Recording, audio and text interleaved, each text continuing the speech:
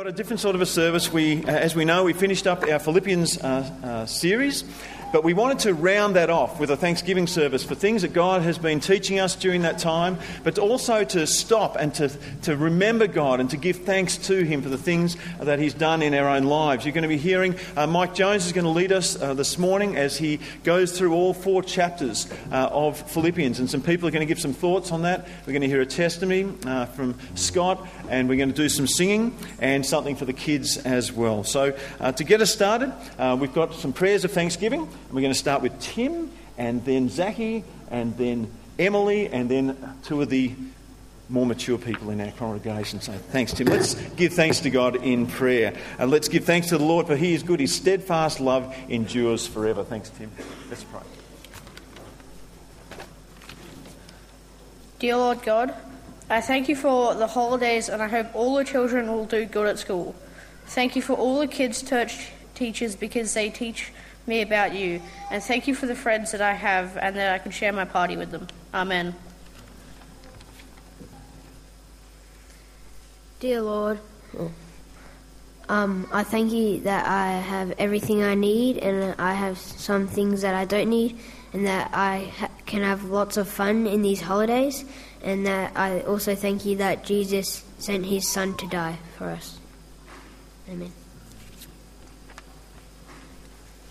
Dear Lord, thank you that you're an amazing God and that you love us even though we sin. Thank you for the pastors who teach us about your love each and every week.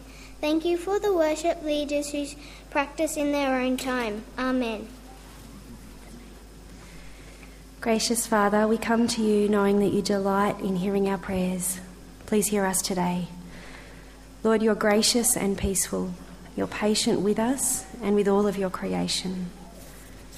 You gave us a world to live in and to care for. You gave us life, and you gave us each other. You are the one who unites your people. You're a generous God, and we praise you for that. You gave us your Son, humbled as a man, obedient to death on a cross. You paid the debt that we owed. Thank you, God, for your generosity. Almighty God, when we read your word, we're encouraged that you call each of us as your children.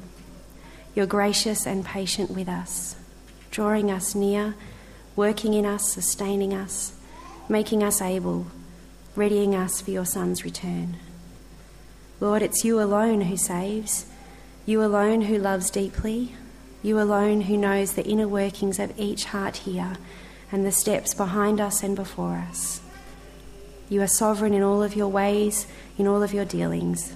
There is none like you. None who can encourage and comfort us in our sadness but you. None who is so tender and compassionate but you. No one loves like you do. Thank you, God, for bringing peace where there is anger. Thank you, God, for bringing peace where there is fear. Thank you, God, for bringing peace where there is pain and suffering. Father, please send your Son to us again soon. Amen.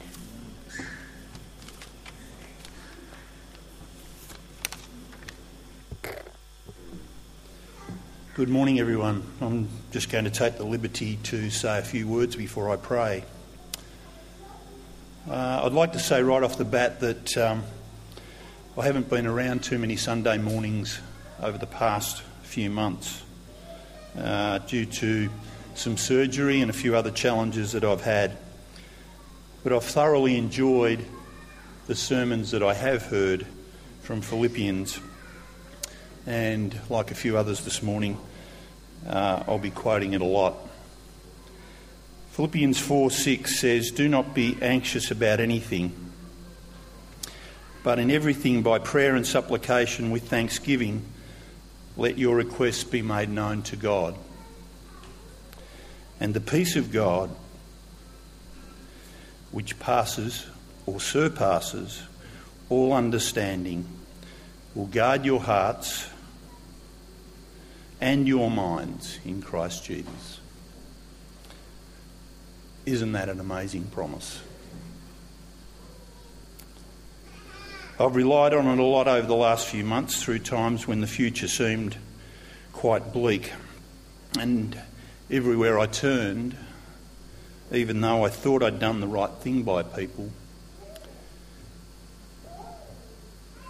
they were turning on me and my family. In a lot of ways, the world has gone mad.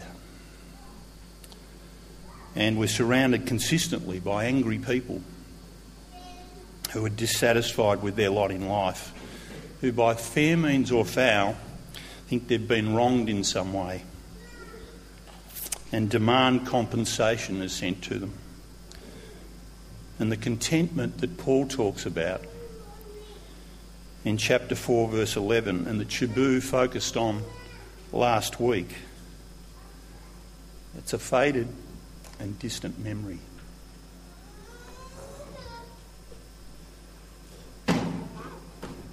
What I find really refreshing is to be here.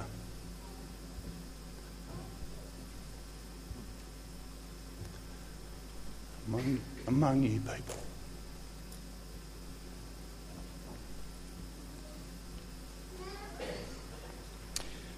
Let's pray.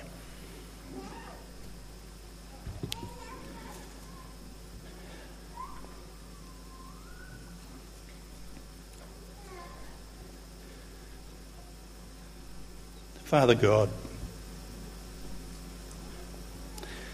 I'd like to thank you that if we call upon you, you provide us with a peace that surpasses all understanding. And you've promised us that you will guard our hearts and our minds in Christ Jesus. And that as a result, we need not be anxious about anything because we can make our requests known to you, Lord, through prayer. My prayer today, Lord, is not one of being in need, for I have learned in whatever situation to be content. I know how to be brought low. I know how to abound in any and every circumstance. So I've learned the secret of facing plenty and hunger, abundance and need. I can do all things through you, Lord, because you strengthen me. Thank you so much, Lord, that I don't have to rely on my own strength or abilities, that you're always there, indwelling each one of us who know you are Saviour. Finally, brothers and sisters, whatever is true, whatever is honourable, whatever is just, whatever is pure, whatever is lovely, whatever is commendable, if there is any excellence, if there is anything worthy of praise, think about these things. And my God will supply every need of yours according to his riches in glory in Christ Jesus. To our God and Father be glory forever and ever. Amen. Let's continue in prayer as we pray for our offering too, as an act of worship together. Let's pray. Thank you, Heavenly Father. Thank you for those reminders from those young children, but also from Zoe. Remind us how great you are, who you are, Lord God. And from Trev too, Father, thank you. Sometimes we are broken, but you lift us up constantly, Lord God, through your Holy Spirit. There is no other God who can do that. We are grateful for that. We are thankful because you are God. And Lord God, because we are thankful, we also now respond with money, Lord God. We would pray that you would bless what we give this morning, that you would make it a great use to your kingdom, Father. Not just that we hand over money, Lord God, for the sake of it, but it be used for your kingdom, Father, that it's not ours but yours anyway, Lord God. Help us to be generous with how we give and to give with a cheerful heart, Lord God, as you desire us to do. So we would just pray now in Jesus' name as we take this offering. Amen. As we do that, there's going to be... Oh, they're already here. Wow. Love cues. Fantastic, kids. The kids are going to sing to us a song called Choose Jesus while the offering is being taken up. Thanks, kids.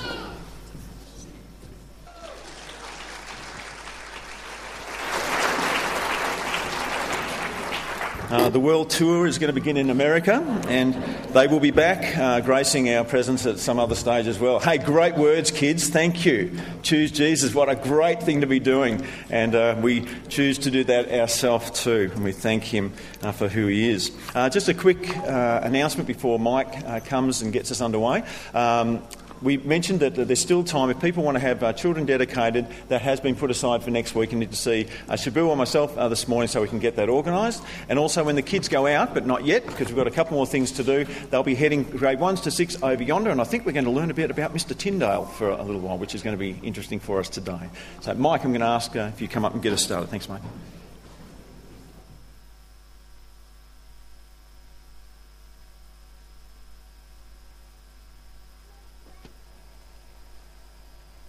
Well, good morning, church. For those of you who are a little worried at John's introduction when he said that Mike was going to go through the book of Philippians, it's okay. We're just reading it this morning. We're going to be reading each of the 4 chapters as we go through the morning. Each chapter only takes 3 or 4 minutes. It won't take too long. We're fortunate in the sense that we are going through the book of Philippians, so obviously it wouldn't work too well if we were going through Matthew, considering Matthew has some chapters alone that would probably be as long as the book of Philippians. We're going to be reading from Philippians chapter 1 and verse 1, and we're going to be following along on the screen as well. We are reading from the NIV. It's just something that I find a bit easier to read from in terms of getting a flow and the like. Philippians chapter 1 and verse 1.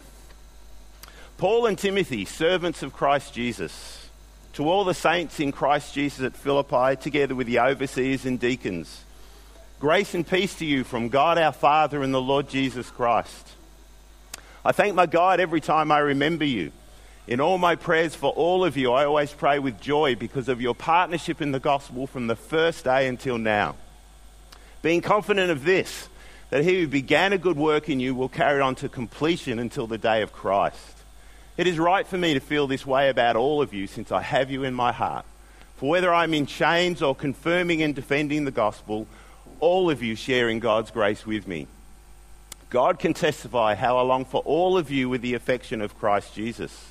And this is my prayer, that your love may abound more and more in knowledge and in depth of insight, so that you may be able to discern what is best and may be pure and blameless until the day of Christ, filled with the fruit of righteousness that comes through Jesus Christ to the glory and praise of God. Now I want you to know, brothers, that what has happened to me has really served to advance the gospel. As a result, it has become clear throughout the whole palace guard and to everyone else that I'm in chains for Christ. Because of my chains, most of the brothers in the Lord have been encouraged to speak the word of God more courageously and fearlessly. It is true that some preach Christ out of envy and rivalry, but others out of goodwill. The latter do so in love, knowing I'm put here for the defence of the gospel. The former preach Christ out of selfish ambition, not sincerely, but supposing they can stir up trouble for me while I'm in chains. But what does it matter? The important thing is that in every way, whether by false motives or true, Christ is preached. And because of this I rejoice. Yes, and I will continue to rejoice, for I know that through your prayers and the help given by the Spirit of Christ Jesus, what has happened to me will turn out for my deliverance. I eagerly expect and hope that I will in no way be ashamed, but will have sufficient courage so that now, as always, Christ will be exalted in my body, whether by life or by death. For to me to live is Christ, but to die is gain. If I am to go on living in the body, this will mean fruitful labour for me. Yet what shall I choose? I do not know. I'm torn between the two. I desire to depart and be with Christ, which is better by far. But it is more necessary for you that I remain in the body. Convinced of this, I know that I will continue and I will remain with all of you for your progress and joy in the faith, so that through my being with you again, your joy in Christ Jesus will overflow on account of me. Whatever happens, conduct yourselves in a manner worthy of the gospel of Christ. Then whether I come and see you or only hear about you in my absence, I will know that you stand firm, contending as one man for the faith of the gospel, without being frightened in any way by those who oppose you. This is a sign to them that they will be destroyed, but that you will be saved, and that by Christ. For it has been granted you on behalf of Christ not only to believe on him, but also to suffer for him, since you are going through the same struggles you saw I had, and now hear that I still have.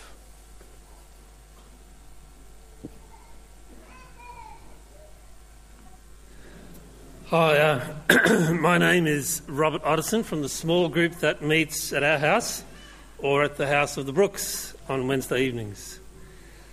I don't know if you've ever had the experience of knowing that someone is praying for you.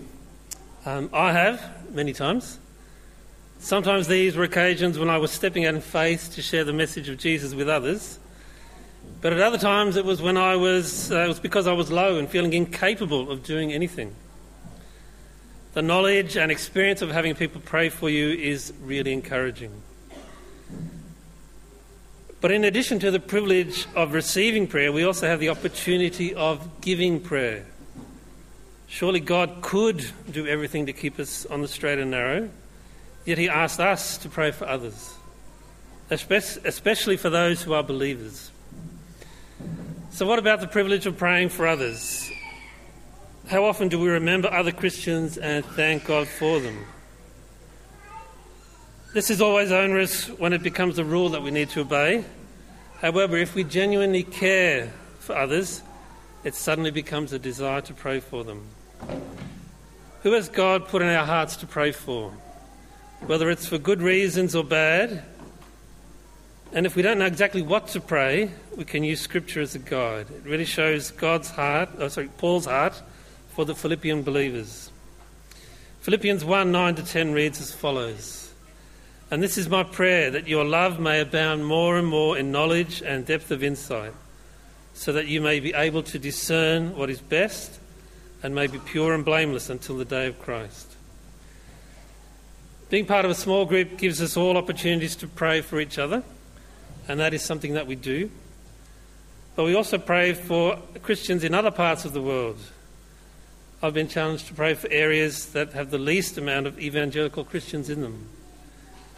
Sourcing information from a book called The Future of the Global Church by Patrick Johnson.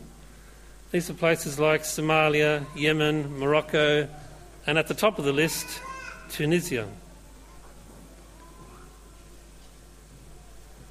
Another verse from chapter 1 is verse 6. It says, being confident of this, that he who began a good work in you will carry it on to completion until the day of Christ Jesus.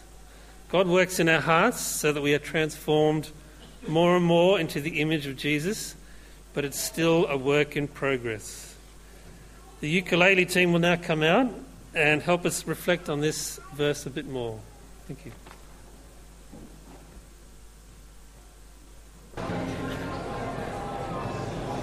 Okay, if you want to take your seats, we're going to resume. And if Mike's here, we'll be off and running. Is he here? Here he is. Thanks, Mike.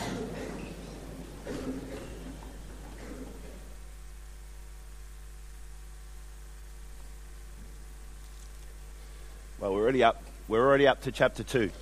Let's start from chapter 2 and verse 1 of Philippians. If you have any encouragement from being united with Christ, if any comfort from his love, if any fellowship with the Spirit, if any tenderness and compassion, then make my joy complete by being like-minded, having the same love, being one in spirit and purpose. Do nothing out of selfish ambition or vain conceit, but in humility consider others better than yourselves. Each of you should look not only to his own interests, but also to the interests of others. Your attitude should be the same as that of Christ Jesus, who, being in very nature God, did not consider equality with God something to be grasped. But he made himself nothing, taking the very nature of a servant, being made in human likeness. And being found in appearance as a man, he humbled himself and became obedient unto death, even death on a cross. Therefore God exalted him to the highest place and gave him the name that is above every name, that at the name of Jesus every knee should bow in heaven and on earth and under the earth, and every tongue confess that Jesus Christ is Lord, to the glory and praise of God. Therefore, my dear friends, as you have always obeyed, not only in my presence, but now much more in my absence, continue to work out your salvation with fear and trembling, for it is God who works in you to will and to act according to his good purpose. Do everything without complaining or arguing, so that you may become blameless and pure, children of God without fault in a crooked and depraved generation, in which you shine like stars in the universe as you hold out the word of life, in order they may boast on the day of Christ, that I did not run or labour for nothing. But even if I'm being poured out as a drink offering on the sacrifice and service coming from your faith, I'm glad and rejoice with all of you. So you too should be glad and rejoice with me. I hope in the Lord Jesus to send Timothy to you soon, that I also may be cheered when I receive news about you. I have no one else like him who takes a genuine interest in your welfare. For everyone looks out for their own interests, not those of Christ Jesus. But you know that Timothy has proven himself, because as a son with his father, he has served with me in the work of the gospel.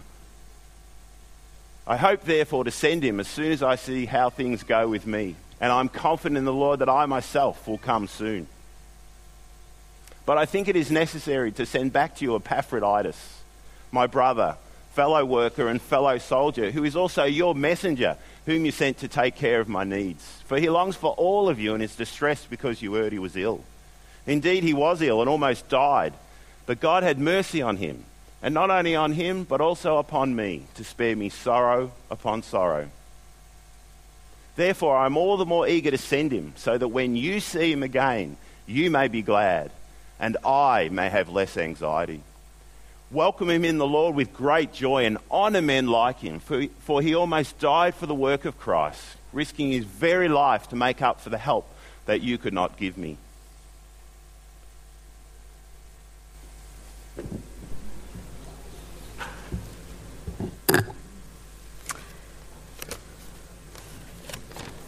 Good morning, everyone. My name is Paula Robson. My husband is Matt, and we have 2 children. James is 3 and Emily is 10 months. This year I have really enjoyed studying through Philippians with the Friday morning study group that meets at Beck John's house. I have been considering what it would mean for me to have an attitude or a mindset the same as that of Christ, who chapter 2 verse 6 to 9 tells us, being in very nature God, did not consider equality with God something to be grasped, but made himself nothing, taking the very nature of a servant. Being made in human likeness, and being found in appearance as a man, he humbled himself and became obedient to death, even death on a cross. So I've been thinking about this passage recently, and how Paul tells us here that the Son of God himself abdicated his rights for our sake, for my sake. His right to honour, his right to be served, his very right to life. Unlike me, Jesus, as a sinless human, had a right to life before God. He had no sin to merit death. So this got me thinking about my rights and what my rights actually are in relation to God and others. Human rights are a very good thing, and God calls us to respect and honour each other as we are made in his image. Furthermore, he calls us to defend and uphold the rights of others, particularly the vulnerable. Now, the unjust oppression or exploitation of others calls up righteous anger in me, and it probably does in you. However, if I'm honest, which I have been with myself, I've taken note the past few weeks of what makes me most angry, or most frequently in this season of life with young children, and it usually can be boiled down to others trespassing on my rights. So, namely, my right to support and encouragement from person X, my right to have my plans for the day honoured by my children and my husband, regardless of whether I've even told them what they are, my right to adequate rest and sleep, my right to comfort and convenience, my right to personal space and personal hygiene, my right to have my preferences, opinions and concerns prioritised in whatever situation. Ouch. So, I have been praying that when I am tempted to frustration or even anger over something so trivial, like being late to all my appointments because no one's cooperating, or not being able to go to the bathroom by myself, not being able to have a shower every day, that my frustration and anger would just fade away and be replaced with joyful service as I fix my eyes on Christ, who gave over his very right to life for me.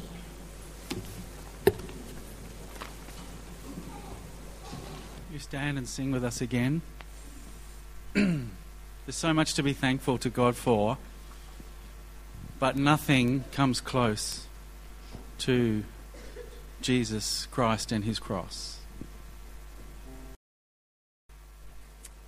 Well, church, one of the privileges that I've personally had going through our series through the book of Philippians is sitting with the leadership team, the pastors and elders, and hearing firsthand how the book of Philippians has challenged them as we've gone through it. I want to assure you that has taken place. I would encourage you that if you want to know, that you go and talk to one of them and just ask them the question, what has Philippians taught you? How have you been blessed as we've gone through Philippians? I think for me, chapter 3 in Philippians has been a great challenge. Having confidence in my own flesh is at times something that I fall into the trap of. And I think by God's grace, he's given me a wife that helps me to get things in perspective again and pull me up when I'm starting to get ahead of myself. Let's read together Philippians chapter 3. Finally, my brothers, rejoice in the Lord. It is no trouble for me to write the same things to you again and again. It is a safeguard for you. Watch out for those dogs, those men who do evil, those mutilators of the flesh. For it is we who are the circumcision, we who worship by the Spirit of God, who glory in Christ Jesus, and who put no confidence in the flesh, though I myself have reasons for such confidence. If anyone else thinks he has reasons to put confidence in the flesh, I have more. Circumcised on the 8th day, of the people of Israel, of the tribe of Benjamin, a Hebrew of Hebrews, in regard to the law, a Pharisee.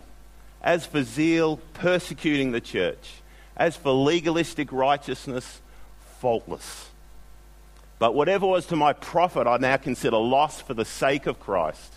What is more, I consider everything a loss compared to the surpassing greatness of knowing Christ Jesus my Lord, for whose sake I have lost all things. I consider them rubbish that I may gain Christ and be found in him, not having a righteousness of my own that comes from the law, but that which is through faith in Christ, a righteousness that is from God and is by faith. I want to know Christ and the power of his resurrection and the fellowship of sharing in his sufferings, becoming like him in his death, and so, somehow, to obtain the resurrection from the dead.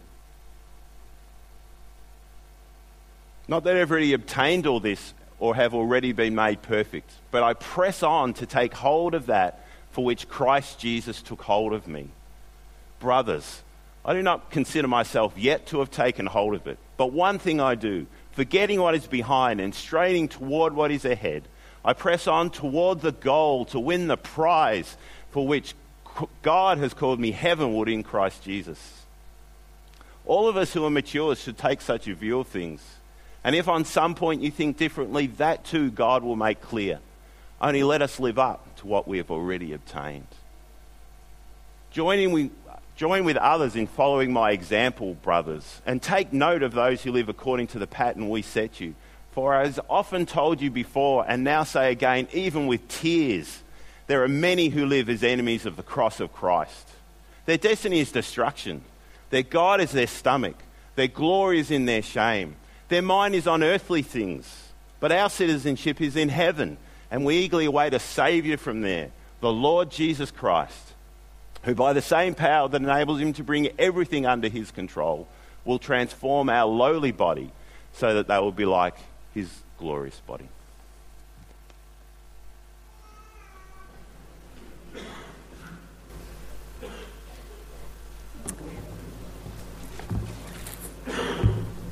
Good morning, everyone. My name is Melody. I'm wife to Paul and mother of Caleb, who's 4, and Zachary, who's 2, and also Lily, who was stillborn 4 months ago this week.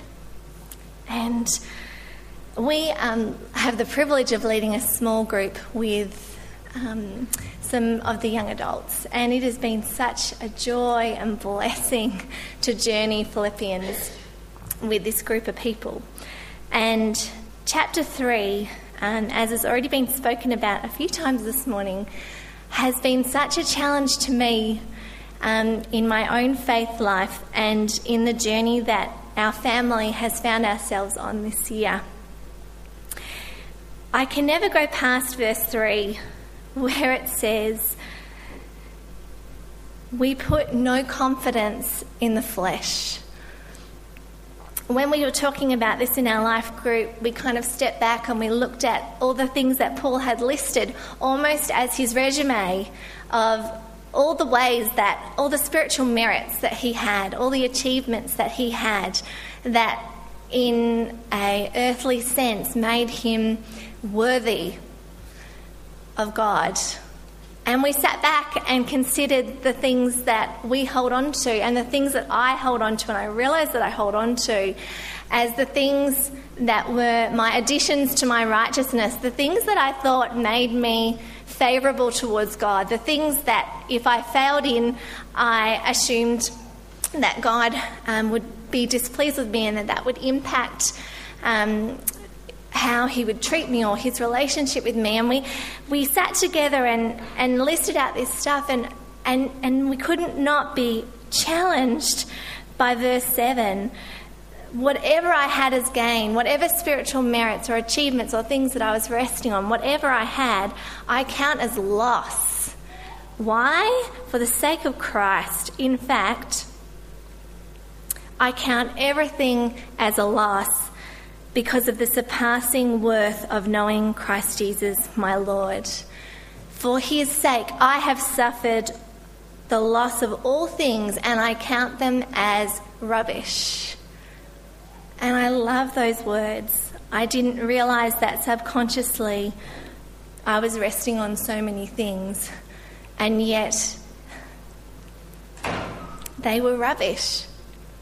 And why? In order that I may gain Christ and to be found in him, not having a righteousness that comes from the law, even from myself, but one that comes through faith in Christ. It was such a light bulb moment for me, who's been in the church and grown up in the church for such a long time, but didn't realise that unknowingly I thought there was additions to Christ. There was things that were good things, but that I was adding to Christ.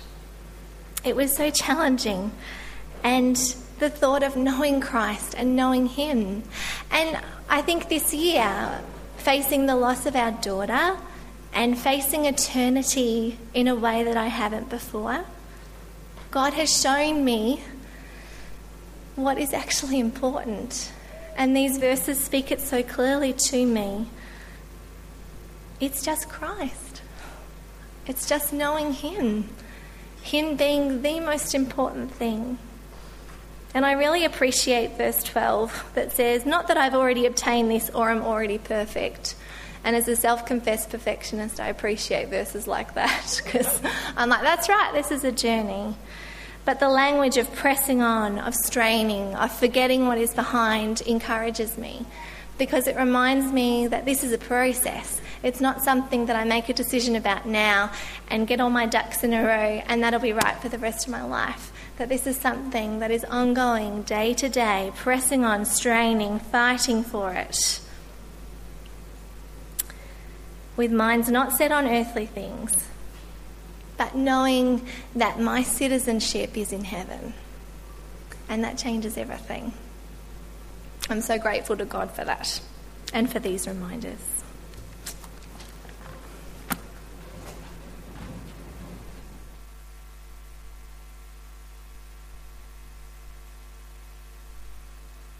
You are the love song we'll sing forever, bowing before you, blessing your name. Will you stand with us as we sing again?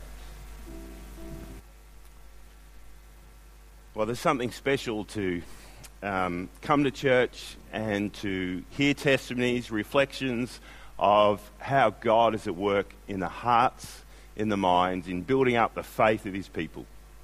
Our prayer as a leadership that as we go about the rest of our week, we'll be able to reflect on these things, be encouraged in our own walk, and be blessed as we continue to consider the grace that God has poured into our own hearts and minds that we might be able to share with others around us.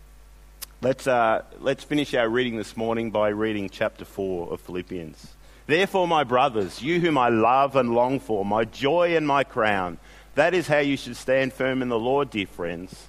I plead with Euodia and I plead with Syntyche to agree with each other in the Lord. Yes, and I ask you, loyal yokefellow, to help these women who have contended at my side in the cause of the gospel, along with Clement and the rest of my fellow workers, whose names are written in the book of life. Rejoice in the Lord always. I will say it again, rejoice. Let your gentleness be evident to all. The Lord is near. Do not be anxious about anything, but in everything by prayer and petition, with thanksgiving, present your requests to God. And the peace of God, which transcends all understanding, will guard your hearts and your minds in Christ Jesus. Finally, brothers, whatever is true, whatever is noble, whatever is right, whatever is pure, whatever is lovely, whatever is admirable, if anything is excellent and praiseworthy, think about such things. Whatever you have learned or received or heard from me or seen in me, put into practice, and the peace of God will be with you. I rejoice greatly in the Lord that at last you have renewed your concern for me. Indeed, you had been concerned, but you had no opportunity to show it. I'm not saying this because I am in need, for I've learned to be content whatever the circumstance. I know what it is to be in need, and I know what it is to have plenty. I've learned the secret of being content in any and every circumstance. Whether being well-fed or hungry, whether living in plenty or in want, I can do all things through Christ who strengthens me. Yet it was good of you to share in my troubles. Moreover, as you Philippians know, in the early days of your acquaintance with the gospel, when I set out from Macedonia, not one church shared with me in the matter of giving and receiving, except you only. For even when I was in Thessalonica, you sent me aid again and again when I was in need. Not that I'm looking for a gift, but I'm looking for what might be credited to your account. I've received full payment and even more. I am amply supplied now that I've received from Epaphroditus the gifts you sent. They are a fragrant offering, an acceptable sacrifice, pleasing to God. And my God shall meet all your needs according to his glorious riches in Christ Jesus. To our God and Father be glory forever and ever. Amen. Greet all the saints in Christ Jesus. The brothers who are with me send you greetings. All the saints send you greetings, especially those of Caesar's household. The grace of our Lord Jesus Christ be with your spirit. Amen. May God bless his mighty word.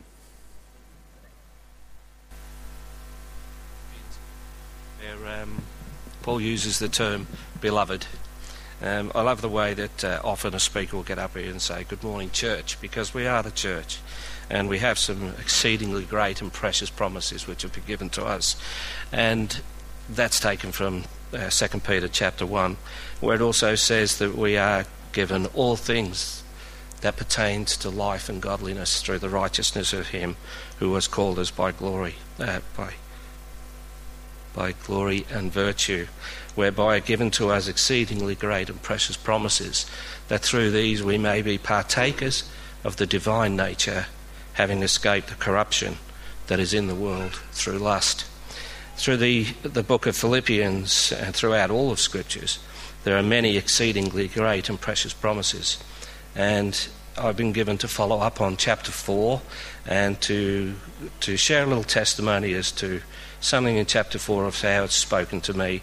Well, I think I had that robbed by Trevor this morning, because Trevor is actually experiencing this exceedingly great and precious promise, which is given to us in that when we take before God our prayers and our petitions, that with thanksgiving, that he will give... Sorry, am I drifting off? Whereas he will, that he will guard our hearts and minds through Christ Jesus. And that's coming after the command to be anxious for nothing, but in all things by prayer and supplication. Make our petitions and our requests be made known unto God. And I come back to that exceedingly great and precious promise that is given to us, that we might be partakers of that divine nature, the very nature of God himself.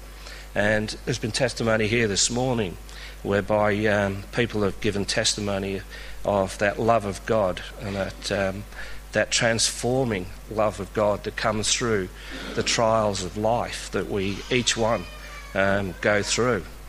And I love this passage. I wanted to bring in these extra passages because they've been on my mind. I had a moment for anxiety there this morning because even though it's just a few minutes to speak, you like to have a few notes down. I noticed that everybody who's come up here had their notes down.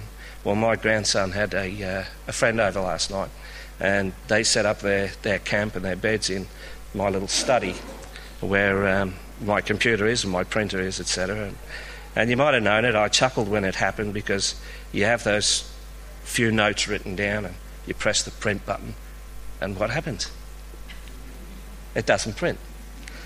But these verses were on my mind, and it is and that passage in Philippians that we've all experienced as children of God. And I think there's a reason there for these anxieties or these trials that come our way.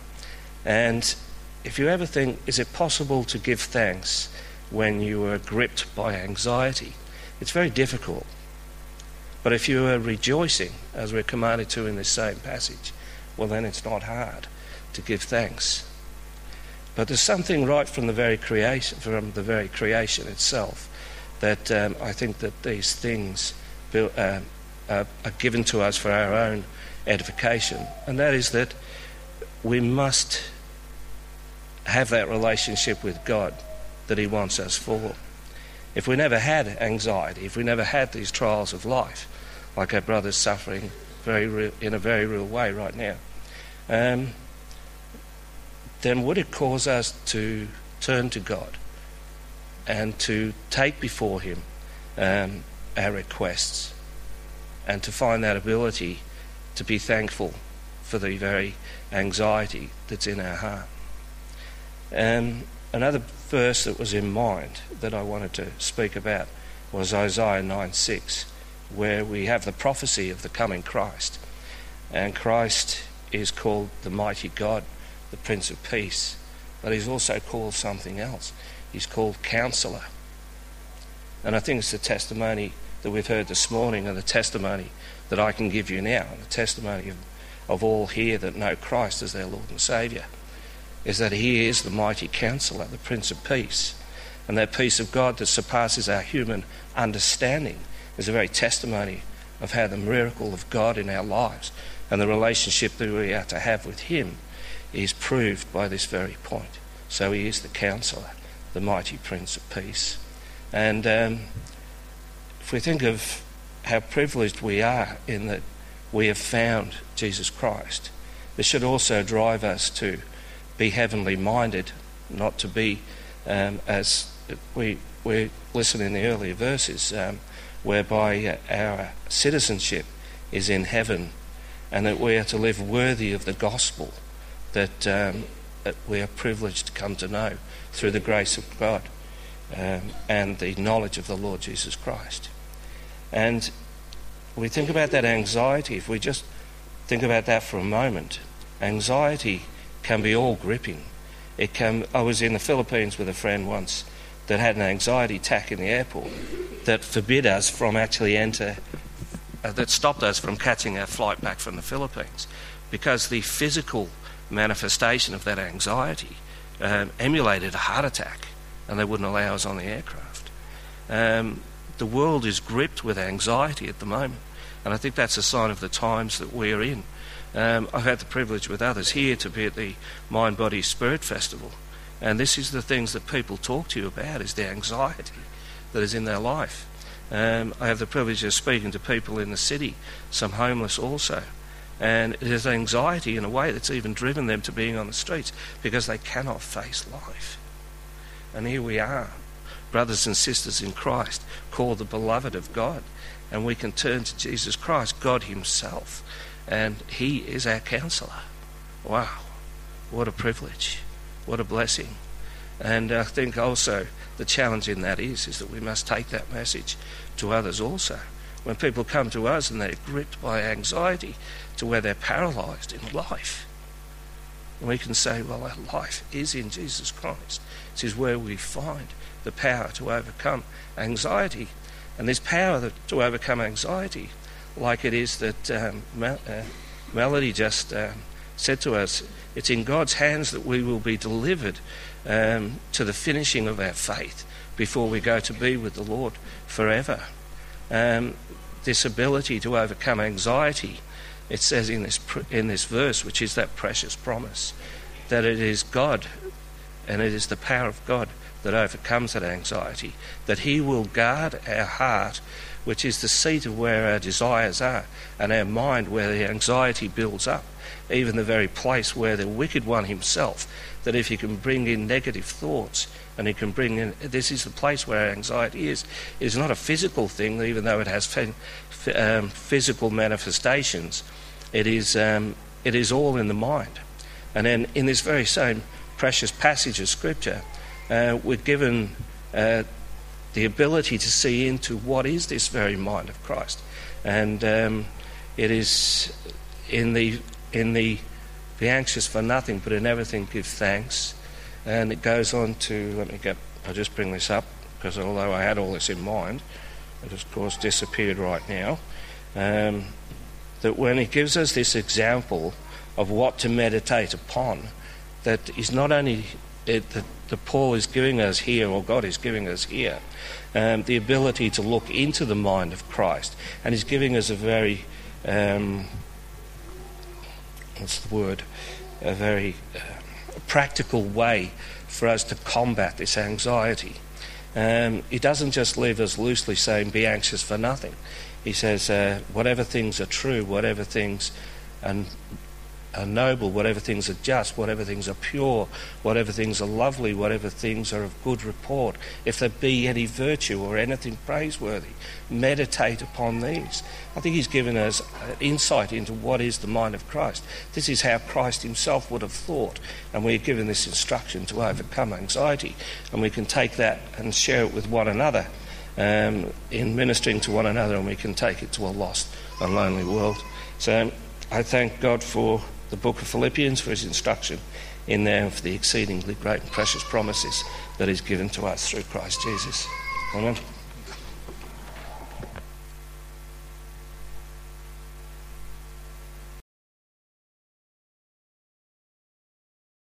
Don't you love it? 10,000 years and then forevermore.